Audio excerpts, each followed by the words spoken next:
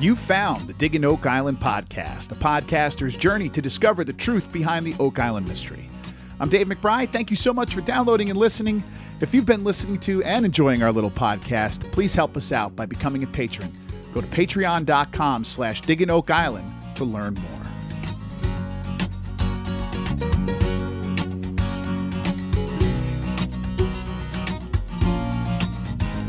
Now, before we get started, let's talk a little bit about that Patreon page again. If you've been listening to this podcast, if you're enjoying it, and you think it's worth $5 a month to you, and you would like to see it keep going and keep being ad-free, then please consider becoming a patron of our show. You can go to patreon.com/Digging Oak Island and sign up there. As a patron, you can get exclusive access to a live chat during the U.S. broadcast of each new episode of The Curse of Oak Island, and that chat is really a lot of fun. Our patron Steve is always in there, is always making Ginger's there. A whole bunch of people always show up there to talk about the episode as it's going live. So come and join us. It's a lot of fun, and it's only for Patreon members. And let me say a huge thank you to our new patron, Dara. Thank you so much for your support. Welcome to the Digging Oak Island family. Come and join us on this on the live chat. It's great to have you. Again, folks, go to patreon.com/Digging Oak Island to sign up and support the podcast. And remember, it's only $5 a month and you can cancel anytime. If you prefer not to do the monthly thing, but you want to help out financially, you could do that by just making a one-time donation. The only way I have that set up is through Venmo. You can use my username at Dave McBride Music, which I use for my musician job.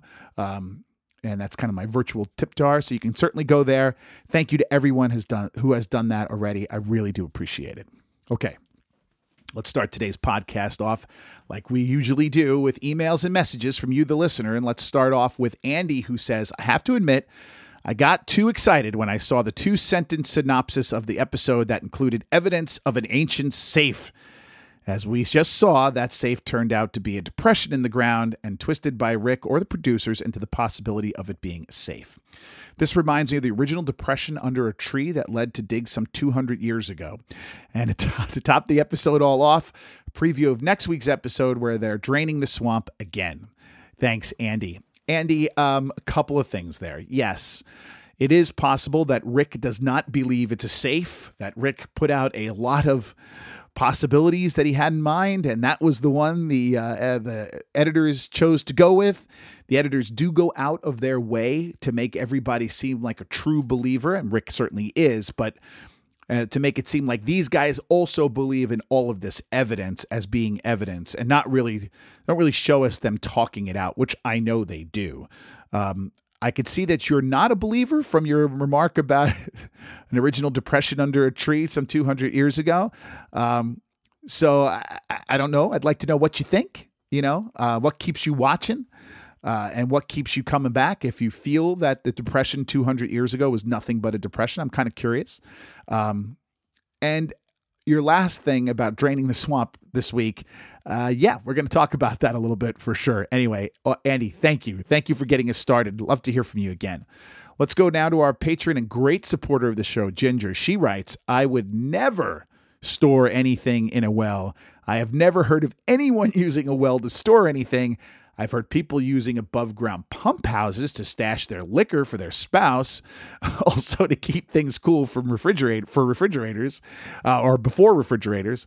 I thought the suggestion of storage was really reaching Ginger in Nashville. Ginger's talking about the well over on the southern end of the, over by the rock wall we're hearing on the southern end of the island there, and the suggestion that some of them made about building the well to store the treasure. I put out a question, I believe last week. Why would anybody do that? Why would anybody build a well, like a well, and then store things in it? Ginger, I tend to agree with you. I don't think anyone in their right mind really would. And I would love that to be sort of sussed out a little bit more, right? Talked about a little bit more rather than just thrown out there as a possibility. Anyway, Ginger, great stuff as always. Always love to hear from you in the live chat as well. Now, let's go to Nancy. She's also in New Jersey, a fellow New Jersey person here who says, Hi, Dave. Thank you for all your hard work keeping the podcast going. While it has been somewhat casually mentioned in the last 2 episodes, and as usual, it could be editing, my first thought when they brought up the manuscript is And he's talking about Nolan's manuscript. This is season 10, and they are just finding out about this manuscript. I know that there have been issues over the years and bad blood between the Nolans and the Blankenships, but I really find it hard to believe that the Laginas did not know about this manuscript until now. This is purely speculation on my part, and again, could be editing, but I've never felt that Tom Nolan is 100% into the work of the Fellowship. He always appears to be just dropping by with a new theory or a place to look, like they are new ideas. I can't believe they have not had many discussions with him to get all of the info he has way before this time. I always get the impression that he's just holding stuff back. Thanks again for maintaining the podcast, Nancy in New Jersey.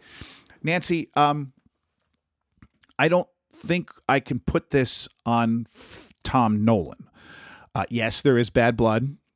Yes, there was a lot of stuff that Fred claimed to find that he never revealed. He had a lot of, he was in sort of a contest with Dan Blankenship over who was actually finding things on Oak Island. They had a big sort of, contest with each other that really wasn't very lucrative or very, positive for anyone. And a lot of people have accused Fred Nolan over the years of exaggerating, manufacturing evidence, all that kind of stuff. All of that is absolutely true, and I get exactly what you're saying on that. However, I knew about the quadrilateral, right? Other people know about it. Other people have done research on these things. We knew about the swamp and things in the swamp. They know this stuff. I think you're not only into editing, but also sort of into directing and producing when you're saying to the guys, hey, why don't you come and sit down and talk about this new project that you want to look into anyway, and let's pretend it's something new. Let's talk about it like you're just discovering it. I think a little bit of that is going on, right?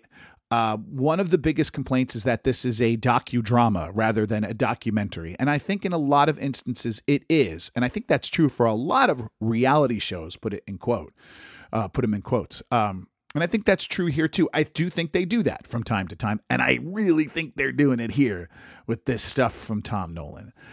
They did know about the manuscript. I'm sure they did.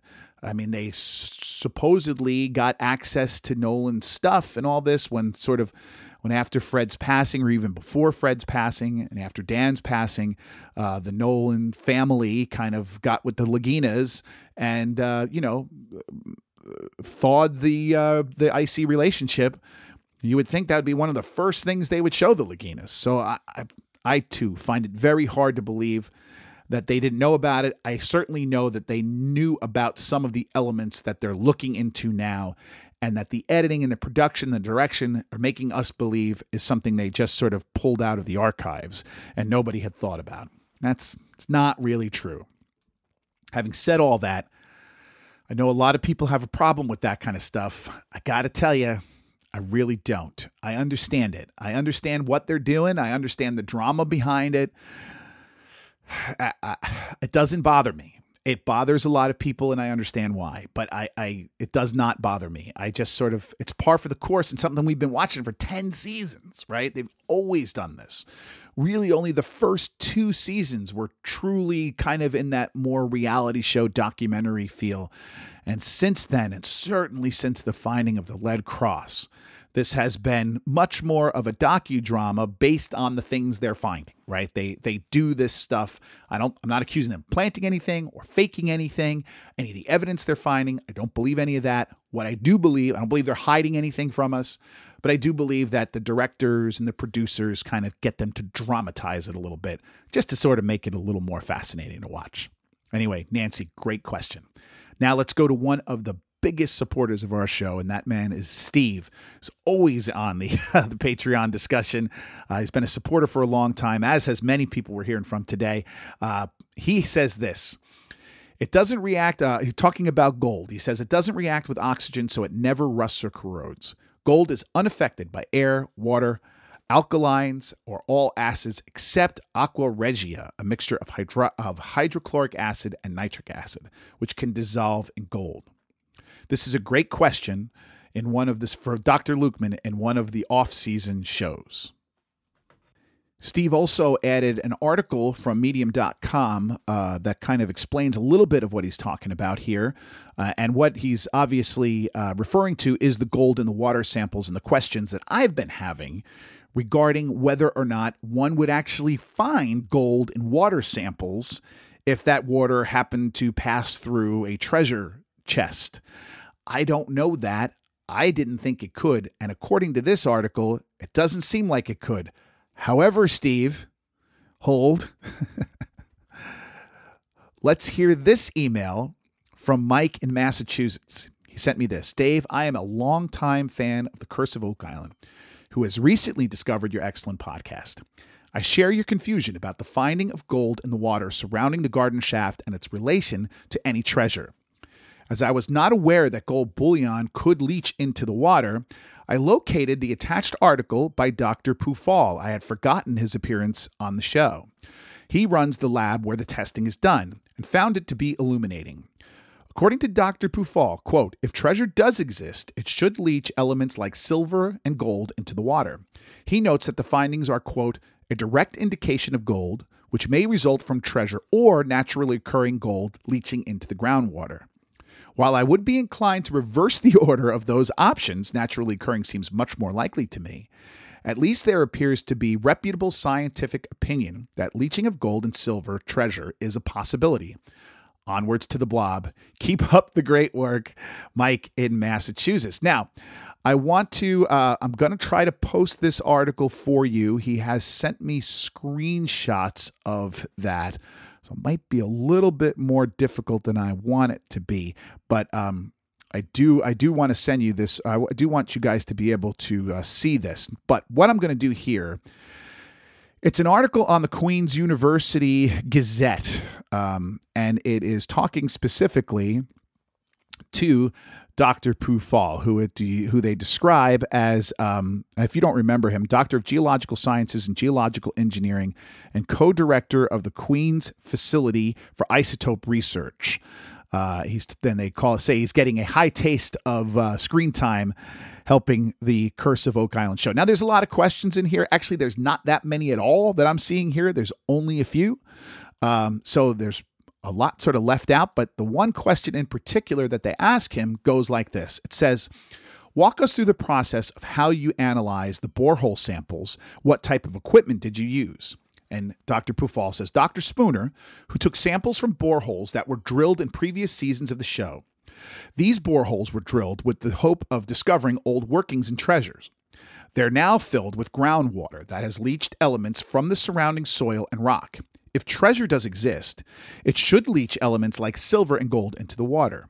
The concentration of 65 elements were analyzed using inductively coupled plasma mass spectrometry. I can't even say that word.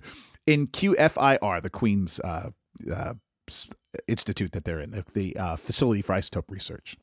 Some of these elements are associated with gold and are therefore also good indicators of possible treasure. And the next question is, your findings conclude that samples contain gold. What does that mean for Oak Island? And he writes, this finding is significant because in the first time in 8 seasons of the show that there is direct indication of gold, which may result from treasures or naturally occurring gold leaching in the water. The problem is, he doesn't go in to explain which one's more likely. He just says that it could be one or the other. So while I think we now have a possibility, right, Steve, would we say this from a professional and a scientist, that we might actually have a reason why we would get treasure or indications of treasure in these water samples? I think we still have to find it, right? I mean, maybe I'm a little more hopeful. I think this helps a little bit, and I think I'm going to try to track either he or Dr. Lukeman down to discuss this a lot more. I'll post that stuff on the Facebook page for you guys, but that's it for the emails and messages this week. If you have any questions or comments you want to have answered here on the podcast, just send them in digginoakisland@gmail.com.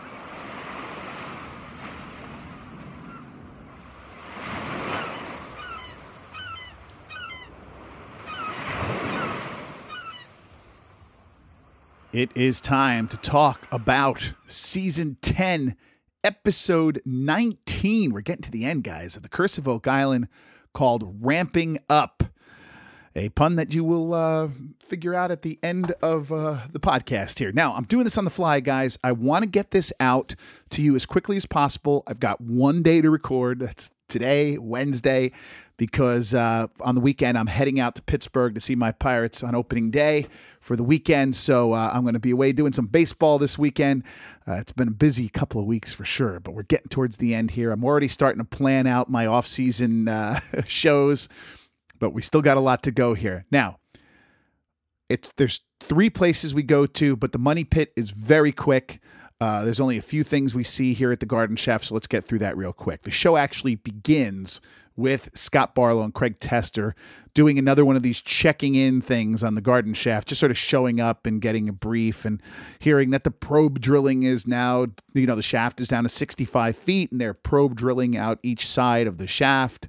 The narration says that the 1730 dating, now this is the wood that comes from the Garden Shaft, makes them think it's from 1730. They say something interesting here, that the dating means, quote, it could be related to the original Money Pit. That's an interesting theory and a new one on me. I don't really know what they're trying to get at there. How could it be related to the original Money Pit? I'm not really sure. Steve on the Patreon said this: man, the math just doesn't work for me. If the Garden Shaft was from 1735 and they quote unquote found the Money Pit in 1795, wouldn't another big depression pit nearby have been conspicuous? Hey, Anthony Vaughn, what's that depression? Possibly, Steve, but you got to remember this was the woods, right? It's all cleared and stuff now, but this is the middle of the woods at the time. I also don't know why you would build 2 treasure shafts. I'm confused by the whole idea. But at least they're acknowledging here that they know that the Garden Shaft cannot be the original Money Pit, which we've discussed over and over again on the show. They keep sort of hinting that. Finally, the narration is now coming up with this new interesting theory that it's not the Money Shaft, but it's somehow related to the Money Shaft. Anyway, they do some probing around. The northeast corner seems quite soft, so they think maybe there's some possible adjacent works, an offset chamber, or a possible tunnel, or all of those kind of things. All makes just sort of kind of upping the drama for us, right? So later on in the show, nothing comes of that, by the way. Later on in the show, Craig and Scott are again here at the Garden Shaft. And they're told that the probing hit something solid at 15 feet off the shaft. And there's some talk about wood or a vault or whatever they said, but it ends up later just being a rock.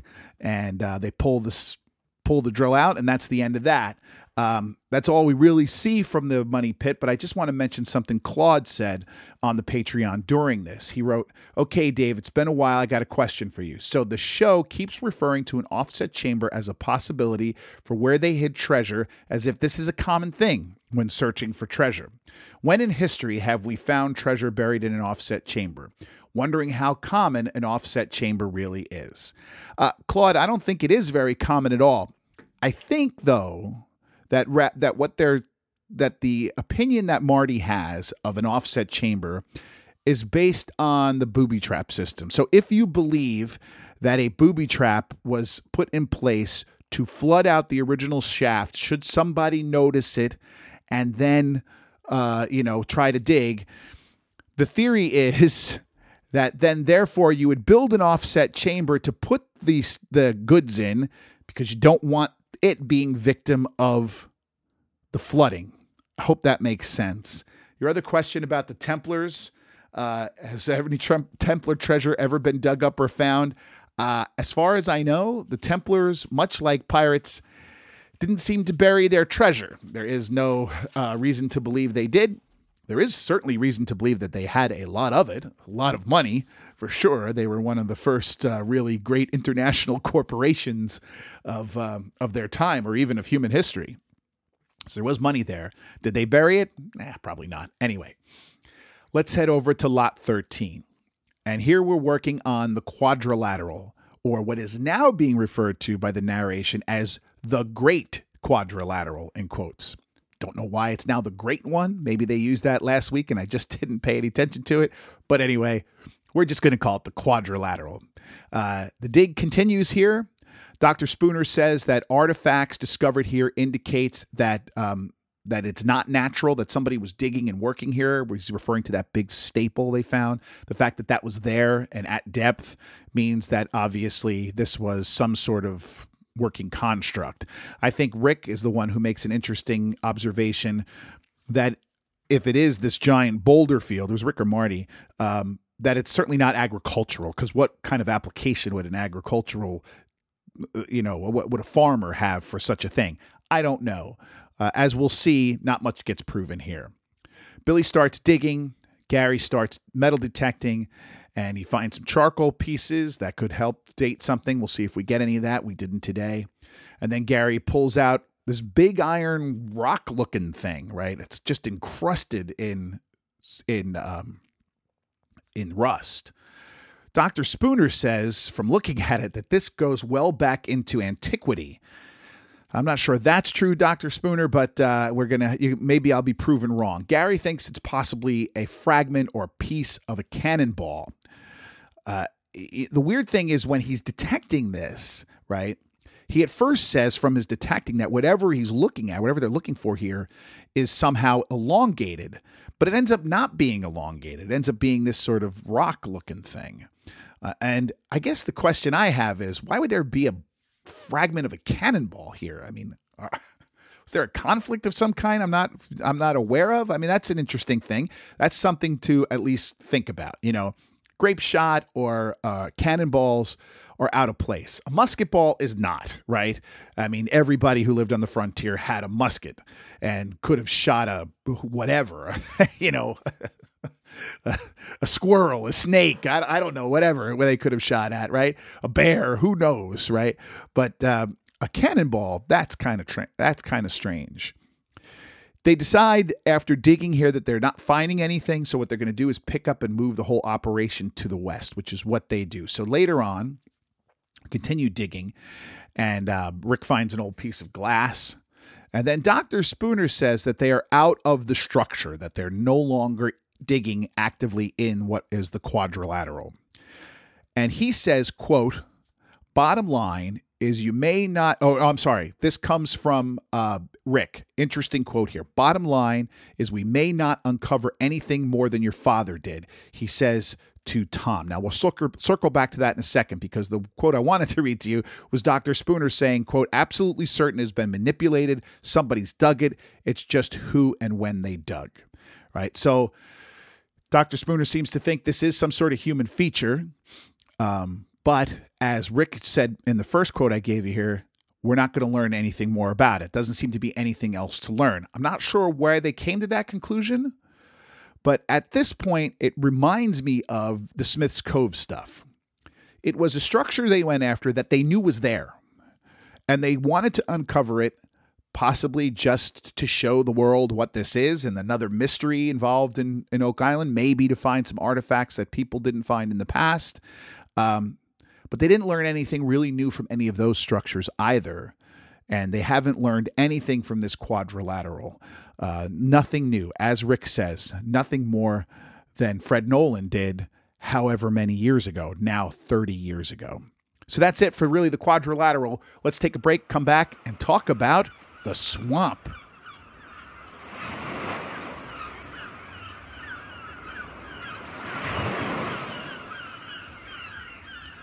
All right, so some people might be very excited to know that we are back at the swamp. Marty doesn't seem to be very excited, but I think he really is. The whole thing starts off with a war room meeting with the team to discuss swamp permitting and these magnetometer scans done earlier in the year. The good news is the permits have been approved. So the big bad government is no longer stopping them from doing the work they can do, and we can stop belly aching about all that stuff. They decide they're going to drain and start digging in the swamp. But funny, they talk about how they're going to discuss magnetometer scans in this war room meeting, but they don't actually do that. They're going to do that in another war room meeting later. Kind of strange little bit of editing there. Draining and pumping begins. Billy has this huge, enormous, giant pump there, gas-powered pump. And he seems to be in charge of all this. And he brings in a guy named Tim Hatter, who designed this special pump for them.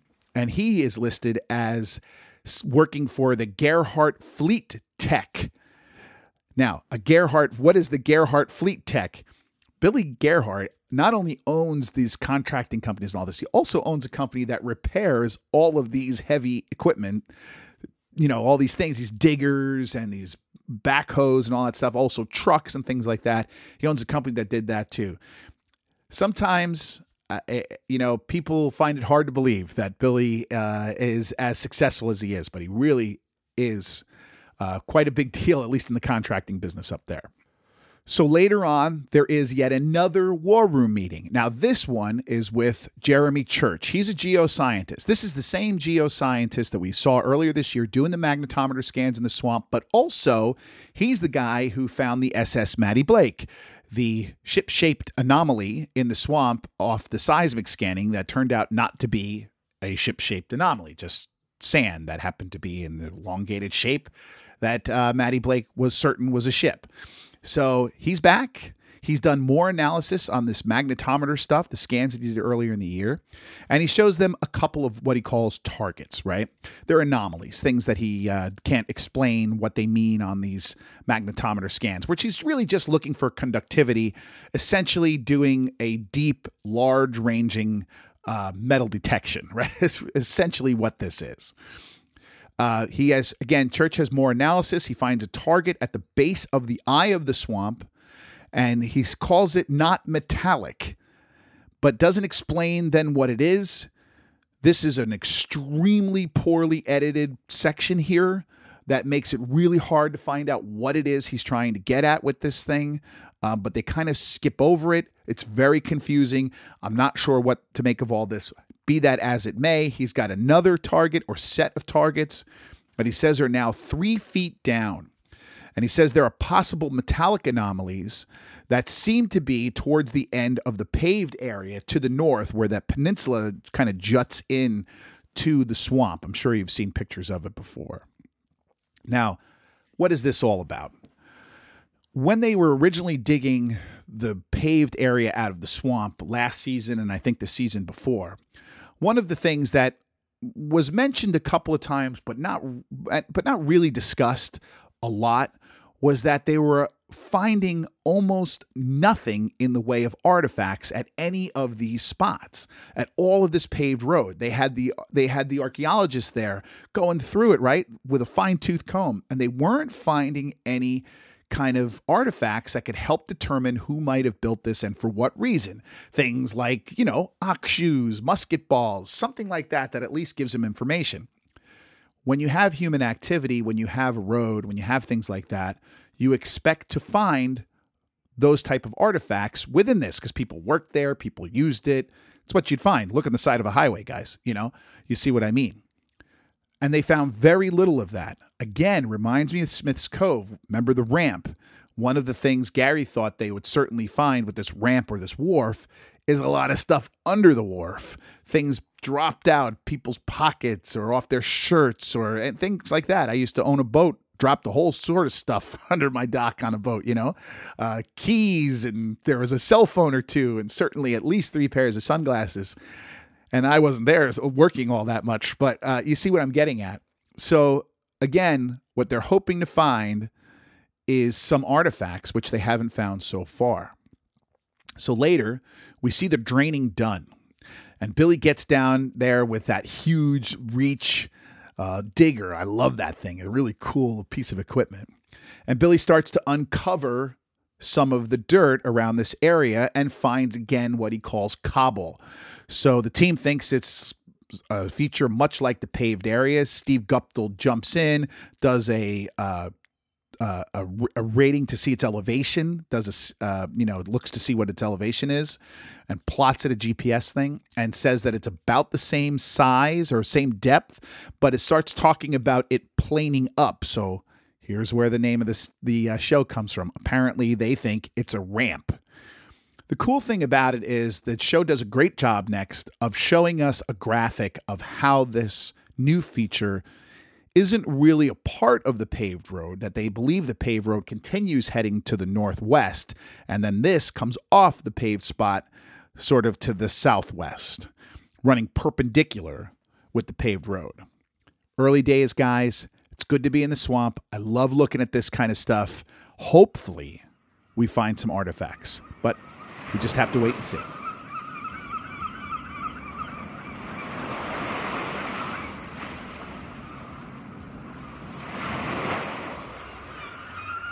All right, that's it for this episode of the Digging Oak Island podcast. Don't forget, you can really help us out by becoming a patron. If you think this show is worth $5 a month to you, then head over to patreon.com/Digging Oak Island to learn more. And again, that Patreon live discussion, it's not only a great fun thing to do, but it's a great source for the show. As you see, that is what I do real time. I like, if you want to come and join that discussion, your opinions, your questions will be on the very next podcast. So what you guys think of what you're watching is really kind of what I want to add to our podcast and have been doing for a while now. So if you're a patron, don't forget, come over to that show or come over to that live discussion. And if you can't get there at 9:00, but you can watch the show later on that night or the next day, get some comments in, because I'm usually not recording until Wednesday about noon or so. Many weeks I'm even later than that. So you can always get your stuff in or get your comments in. I'd love to hear from you. And if you want to support the show financially, but you don't want to make a monthly donation, you could just do a one-time donation via Venmo. Just use the username @DaveMcBrideMusic. If you want to help us out in another way, please give us a 5-star rating on Apple Podcasts. Thanks, everybody who's done that. We can use a few more. You can also follow the show on Facebook and Twitter. Just go to @Digging Oak Island in your search bar. And again, if you have any questions or comments you want to send directly to me, please do so via email at diggingoakisland@gmail.com. And just keep in mind, if you do send me an email or a direct message on social media, I may just answer here on the show. So if you don't want your message read aloud to everyone, just make a note of that for me.